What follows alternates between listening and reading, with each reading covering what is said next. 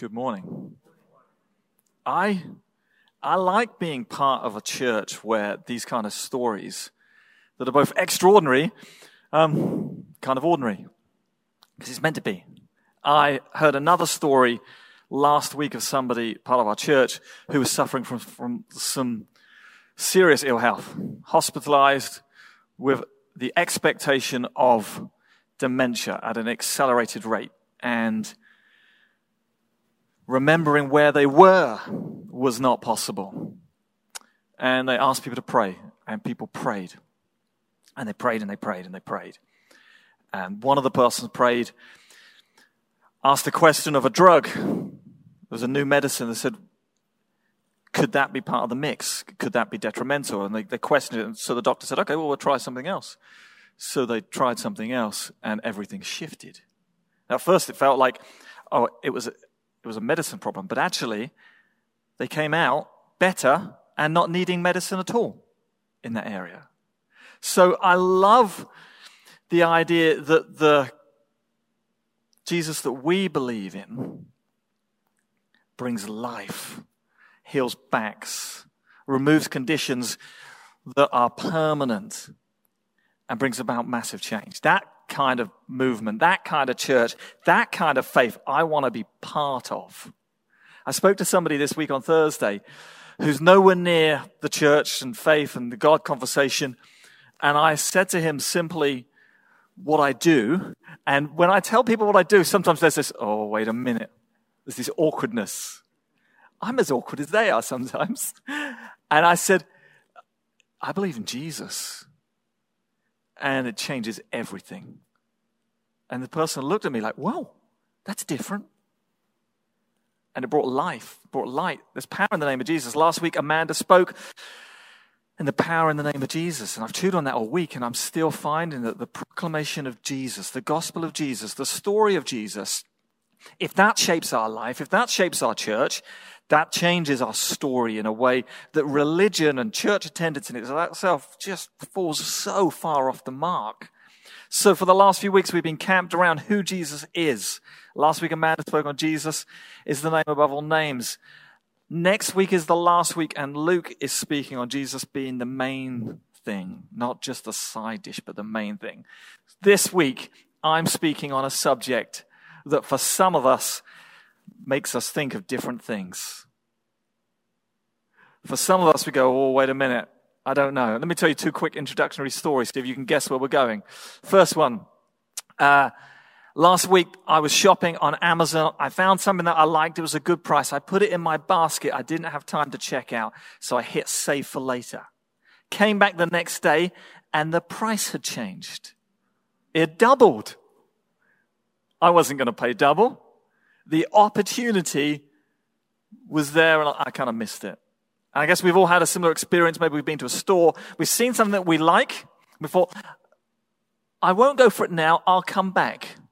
And you come back, and it's gone. Today, I want to speak about finding something and missing something. In the Jesus Is series, the title, the topic is Jesus is coming again. And some people find this message and it's exciting, and some people miss it. And I want to look at that. And I'm aware that this is a subject, this is an idea that's kind of loaded. And for some of us that have been in church a while, we've got baggage and stories and experience and things that we like and other things that we think, oh, I don't ever want to go near that again.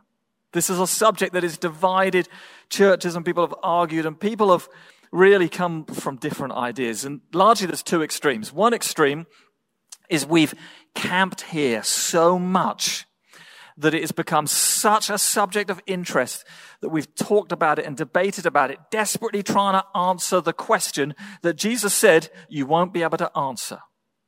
We've argued with the idea that we can't work out the time, and we've given ourselves to work out a time and argued with other people on something that Jesus clearly said you will not be able to accurately answer. That's one extreme. The other extreme is we've ignored it completely. Because we can't answer it, we won't go near it. And the problem with that, it's a little bit like the assumption when you're young that you're invincible and that you won't die, or that death is something that happens to old people. It won't happen to you. And then it does. I want to look at this in a balanced way, asking God, what are you showing us? And what do we need to do about that? Let me give you some other extremes. I remember being scared in this topic. I remember in my teenage years being scared. I could miss it. What would I do if I miss it? And what's interesting is what Jesus spoke in a profoundly clear way that has consequences for those who decide and for those who reject him. Fear was not his starting approach to how he communicated good news, because it was good news. I've heard people talk about the imminence of Jesus' return to such a level that they've said, we won't bother to invest in retirement planning or pensions because Jesus is going to come next week. And I've heard that extreme. I know people that have lived like that. I've heard the other extreme where people have said it's never going to happen. And then Jesus said one day it will, and some people are going to miss it. And it's a million times worse than that shopping experience where I wanted something, I wish I'd gone for it, and now I can't. It's a million times worse than that. Let's not miss it. So too much interest or not enough interest. Let's be balanced. We're going to look through some texts. We're going to look through the scriptures. We're going to ask them to speak to us. So I'm going to pray. Jesus, we want to base our belief around following you. Lord, if there's any pre-conclusions or baggage or hurt or just doubt that maybe it's not even going to happen, Lord, we ask that you speak to us clearly through the reading of your word, and that as you speak to us, it wouldn't be that so that we know more, but that so that we would be changed. Thank you, Jesus, that you invite us to follow you. So, Lord, we choose to follow you in all ways. Amen. Okay, first Bible passage, and if you've got your Bibles, it's in John 14. If you haven't, it's going to appear on the screen. John 14, verse 1 to 3 says this. These are some short passages. Do not let your hearts be troubled. You believe in God, believe also in me. My Father's house has many rooms. If that were not so, would I have told you that I am going there to prepare a place for you? And if I go and prepare a place for you, I will come back and take you to be with me, that you also may be where I am. I deliberately chose this passage as the first passage that talks about the return of Jesus, the second coming of Jesus, because it begins with this beautiful line, do not be afraid. Jesus does not say, be afraid, and this is what you need to do to relinquish some of your fear. Jesus is saying, do not be afraid. That's how this statement begins. And then it's incredibly personal. Jesus says, I will come back for you. Sometimes this has been this big, scary idea, and Jesus makes it so personal, so intimate, and he says, I will come back for you, because I want you to be where I am. The goal of Scripture, the goal of gospel, has always been relationship.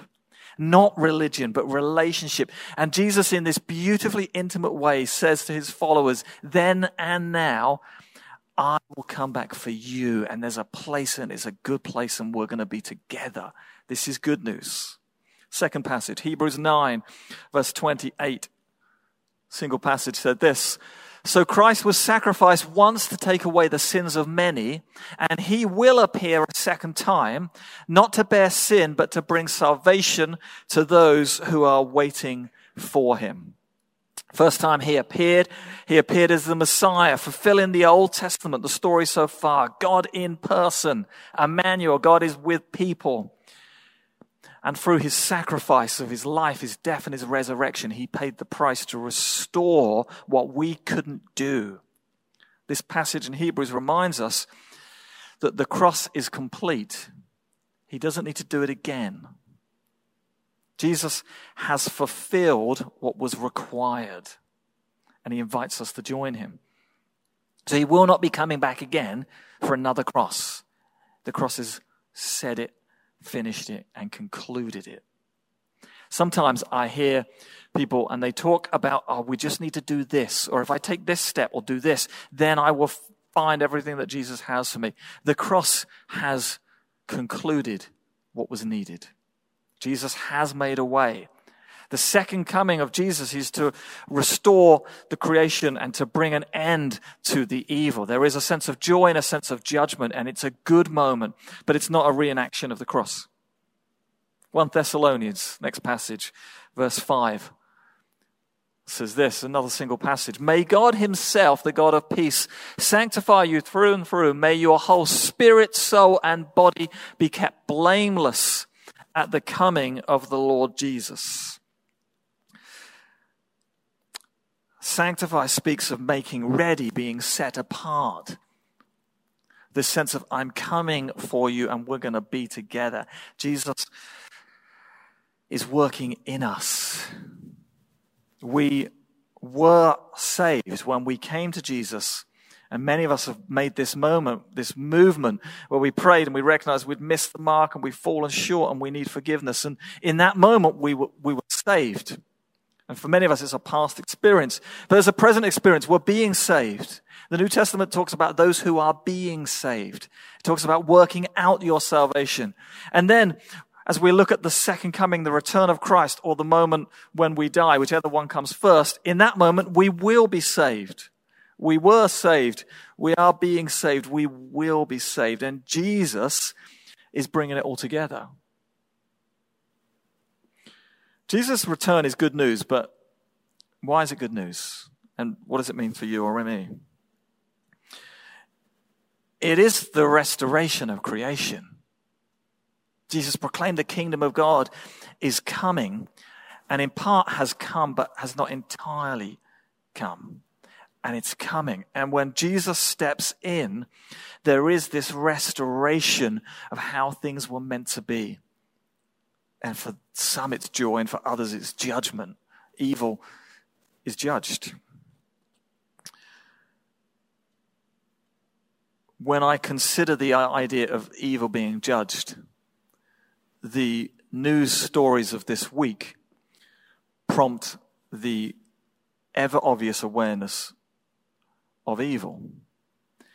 I'm saddened by the frequency of shooting and gun violence. I'm saddened at the disproportionate statistics that black people suffer more than white people. And at times I just want to look at the second coming or at Revelation and say, it's going to come good in the end. But we don't live there yet. We live now. So in the now, I want to recognize this as a white person and say, it's not right. It's not okay. The statistical average that one group enjoys some benefits and another group doesn't is not right. And the reason I say this is not because this is a buzz subject at the moment or this is the subject to speak on, but because this is the humanity of people. The Bible begins in Genesis with God making creation, and all of creation is said to be good until people are made. And then they're very good. The difference is because the image of God is on humanity. So the idea that one race suffers more than others, or ethnic groups, or colors of skin, it is denying the image of God on the preciousness of all of humanity. And it's evil. The idea of joy and judgment and the restoration of creation is good news. We see this because we see the image of God on people. We see the way Jesus included everyone. His group of followers were largely the people that would not have made it, would not have been invited in, but all people were invited in, men and women, tax collectors, a whole variety. And then in the New Testament we read, and I mention this as a side dish because it's important, we read this famously in this passage called Galatians: there is neither Jew nor Gentile, neither slave nor free, nor is there male or female, for you are all one in Christ. When a group of people suffer more than another group, It denies the image of God because we're one in Christ. Why men have some opportunities and women don't. It denies the heart of Christ, that we are one. And to deny the heart of Christ is more than just to miss an important subject. It's evil. And it needs to be stated as so. My last comment on this in the subject of news. The huge majority of police officers who serve are good people. The huge majority are not racist, but they're sacrificing themselves by caring for people like you and me. So the extreme conclusions rarely help. I'm grateful for the diversity of people, for the fingerprints of God on all of humanity, and I'm grateful for those who serve to protect. We need them, we thank you, and we honor them and their service. So why is the good news of Jesus' second coming good news? Because the restoration of creation. Because it is good news, and it is because there is an end to evil. And my goodness, we need this. This is important. This is really important. Here's a question. If you knew that Jesus was coming back at a certain time, what would you change? What do you need to do differently? Is there something in the now? And normally I end with a question. I'm just telling you, I'm kind of halfway. This is not the end. But if you knew that Jesus was coming on this day, is there something that you need to change? Is there something that you need to do? Let me tell you a story, and this is a true story. When I left college in my late teens, early 20s, I worked at a computer shop. And on the south coast of England, there is a motorway that runs along the coast, and there were various stores. I worked in the store in Southampton, and our nearest store was 20 miles east along the coast in the city of Portsmouth. We had an area manager who would visit the stores to check up on them and never tell you he was coming. He had this heavy stride, always wore a suit, and you could hear his shoes and then look up and see him as he came pacing into the shop. And there was always this, is everything in order? I remember working one morning in the Southampton store and hearing a phone call from the Portsmouth store, and they said, Andy, the area manager's just left us. He's coming to you. And we're like, thanks for the call. What time did he leave? They said, he left 10 minutes ago. I was working on my own because my manager, who was meant to be in there that day, was running late because he'd overslept. And I was like, oh no, I don't want this. The manager doesn't want this. I called the manager. I said, Andy, the area manager's on his way. He left the Portsmouth store 10 minutes ago. He said, I'm on my way. The manager, who was also on his way, also lived in Portsmouth. I said, what time did you leave? He said, 5 minutes ago. Some of you can work out the maths. He left 5 minutes ago. The area manager left 10 minutes ago. One motorway, 20 miles straight from Portsmouth to Southampton. Mike, the manager, who was meant to be in the store, said, I would drive quickly down the overtaking lane like this, which he did, aware that at some point he's going to overtake the guy who's trying to get to the shop before him. And I thought, this is a crazy idea, but hey, I'm not here to judge. So that's what he did. He came in the back of the store, ran in at the same time that the area manager is pacing in at the front. All was good, and I'm standing there watching this moment. And it was a funny story, and the area manager had no idea. I tell this story in the context of Jesus coming again for this reason. If we knew, are we living right? Are we living well? Or are there things that we're doing and saying and pretending that Jesus isn't going to notice? Is there some things we need to change? Matthew 24, verse 36 to 39. It said this. About the day or the hour no one knows, not even the angels in heaven, nor the Son, but only the Father. As it was in the days of Noah, so it will be in the coming of the Son of Man. For in the days before the flood, people were eating and drinking, marrying and giving in marriage, up to the day Noah entered the ark. And they knew nothing about what would happen until the flood came and took them all away. This is Jesus speaking. That is how it will be at the coming of the Son of Man. We just don't know. Matthew 24 and Matthew 25 are these big passages that expand the teaching where Jesus is talking about coming again. And it's going to be joy and it's going to be judgment. It's going to be an end of evil. But for some people, there's a risk that they could miss it.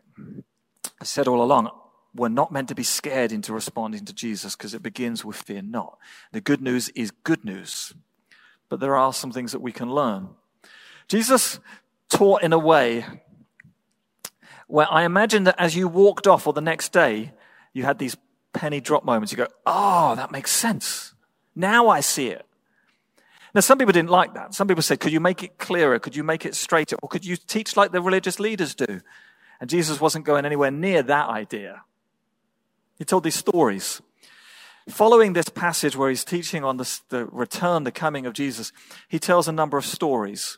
They're subtle, but they're loaded. I want to tell you them and touch on them briefly. The first story is the story of some people who've got some lamps and they've got some oil. And the idea of if you've got an oil lamp when it gets dark is you need to keep enough oil to keep it burning. Jesus tells the story, and in the story, half of the group keep enough oil. They've got some spare oil and their lamps are burning. The other half do not. And the moment comes that they've all been waiting for, and some of them are ready and some of them are not. Jesus then follows that story with another story. And it's a story of there's somebody and they've got some great resources. They've got some gold in bags. And one person gets given 1 bag of gold. One person gets given 2 bags of gold. One person gets given 5 bags of gold. And in this story, the person who gave the gold goes away and then he returns and he says, hey, what did you do with what I gave you? How did you steward what you had? The person with 5 said, I stewarded it really well. You gave me 5, I've got 10. Someone else said, I did pretty good. I had 2 and I've now got 4. I stewarded it really well, invested it, and here we go. And there's another person who's got 1, and I didn't do anything with it. I didn't do anything with it at all. These stories appear in the context of Jesus speaking about him coming again. And then there's another story straight after where Jesus says there's a farmer and he's got a field and he's got some sheep and some goats. And there comes a point where he recognizes that the sheep are over here and the goats are over here. This is how these stories come together. The first story is about the importance of don't miss it. If you're hearing the message of Jesus and you've not responded, don't miss it.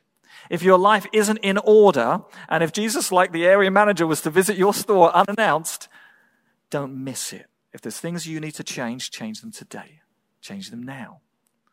And then the second story, in some ways it's a story for us. What did you do with what you had? Of which the greatest asset, the greatest gift, the greatest resource we have is Jesus. What did we do with Jesus? Did we ignore Jesus? Did we ignore his mission? Or did we say, yes, I'm going to run with this and turn 2 into 4 and 5 into 10? What did you do with what you had? James 5, verse 7-9. Let's look at this passage. It says this, be patient then, brothers and sisters, until the Lord's coming. See how the farmer waits for the land to yield its valuable crop. Patiently waiting for the autumn and spring rains. You too be patient and stand firm, because the Lord's coming is near. Don't grumble against one another, brothers and sisters, or you will be judged. The judge is standing at the door. Patience is a virtue, apparently.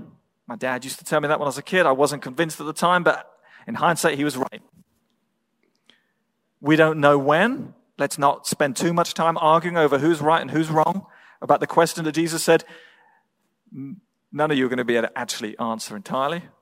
Let's not go there. Let's not grumble against each other. Let's not make some right or some wrong. This last year has been the easiest year to have arguments and conflicts and disagreements. That is not God's heart.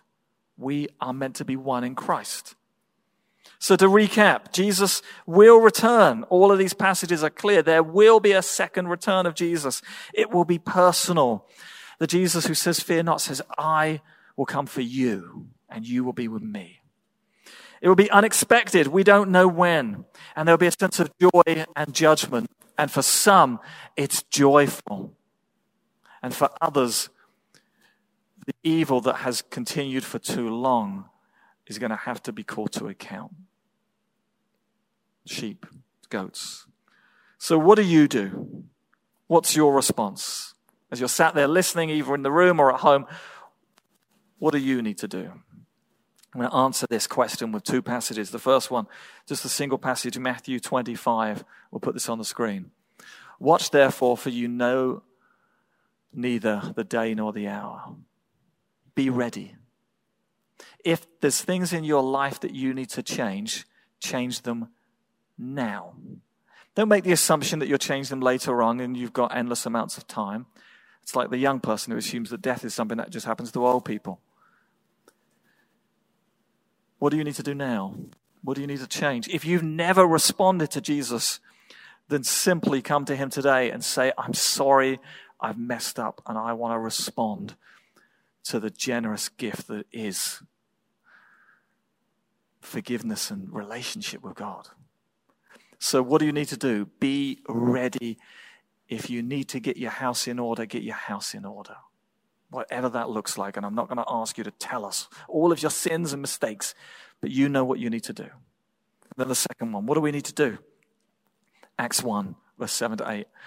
He said to them, it is not for you to know the times or the dates the Father has set by his own authority, but you will receive power when the Holy Spirit comes on you, and you will be my witnesses in Jerusalem, Judea, and the ends of the earth. The gold bags is the story and the mission of Jesus, the good news of Jesus, the good news that God has stepped into our fallen humanity and wants to make a way to restore relationship with people. That's the good news. That's the gold in the bags. That's the message that you've heard, and on a frequent basis, I will prod you, encourage you, motivate you, and ask you to tell others about it. That's the gold in the bags. So what do you need to do? Well, what are you going to do with that gold? What are you going to do with that resource? This message isn't so some can be right and some can be wrong. This message is meant to move us to action, to tell others. I don't want Jesus to return and I've got the gold that I heard this message, but I didn't really do much with it. I want 2 to turn to 4, 5 to turn to 10. I want 10,000 to turn to 20,000. I want to give everything I can to stewarding well the gospel and the good news that Jesus loves everybody and that everybody is included and invited into the relationship with God that Jesus makes possible. I don't want to sit on that bag of gold in a waiting room like I'm at the airport and there's a delay and I'm just waiting for Jesus to come so I can get the heck out of here. No, we've got to do something with this message. It's meant to change us and it's meant to spread from us. So may we be ready. May we be ready. May we be focused on Jesus and not distracted on other things. Some of them are important things. And the problem with important things is they argue that they should be a distraction. They shouldn't be a distraction. May we be focused on Jesus. May we celebrate his coming because it's good news. It's not bad news. It's good news. And may we be active in his work, not sitting reluctantly like the person who had the one bag of gold and just didn't do anything with it. May we be active in the precious story of Jesus that was always meant to turn 2 into 4, 5 into 10, and so on, and so on, and so on. May we be producing a harvest in keeping. So it seems fitting to end with the very last sentence of the Bible. This mysterious but wonderful book called Revelation that says, "Come, Lord Jesus." When we look at the world and its brokenness, we say, "Come, Lord Jesus." When we look at ourselves and we recognize that we keep missing the mark, we say, "Come, Lord Jesus, and forgive and heal." But we pray in this moment, "Come, Lord Jesus." When we see the evil in the world, we don't just wait for him to return. As I recognize and sought to honor the police officers, there's some people who are looking at the evil in the world and God is calling them to act. to be a voice in politics, in society, in community. For those people, I pray, come, Lord Jesus, and bless them now. We don't just wait when we can get out of here or Jesus will come back. We pray, come, Lord Jesus, now. We wait with expectation for his coming, and we pray, come, Lord Jesus, now. So let's pray. Why don't we stand? And I'm going to ask Tommy in a moment to pray for healing. We didn't plan this. And most of the moments when you see a move of God in Scripture or in our lived example, we didn't plan it. Tommy didn't plan it. He'll have 4 weeks of ill health, and on this day will this happen. But there's a moment where God stepped in. So we're going to pray for those moments. We're going to pray, come, Lord Jesus, in those moments. But I do want to pause for a moment before I pray, before we sing, and say, if you need to get your house in order, so to speak, if there's something that you say, hey, I'm not ready. If Jesus walked in the door today, there's some things I'm doing I need to change. I'm not going to pray. I'm going to give you a moment for you to pray to a loving Father who isn't angry or wants to scare you, but wants to embrace you. So take this moment now. Take this minute.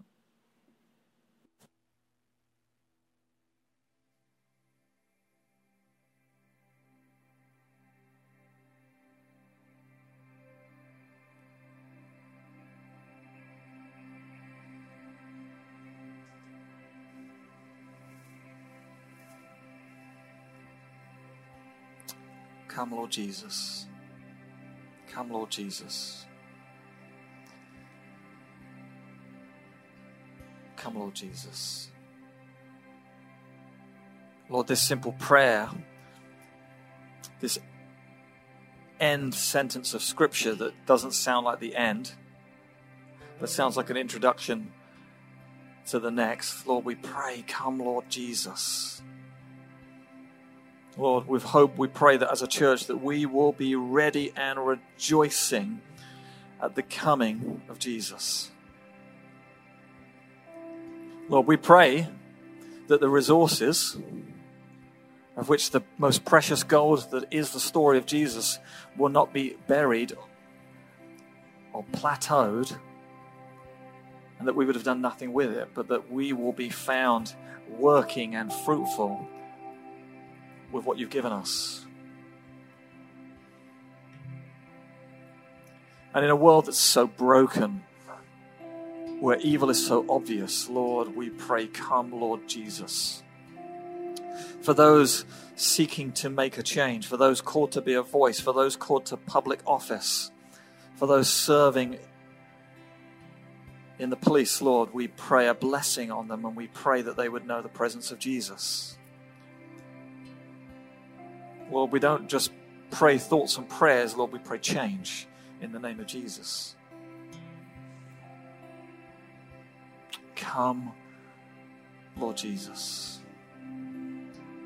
And ask Tommy to come and pray for healing. If there's anyone that needs healing, come to Jesus. It's as simple as that. Tommy, come and pray.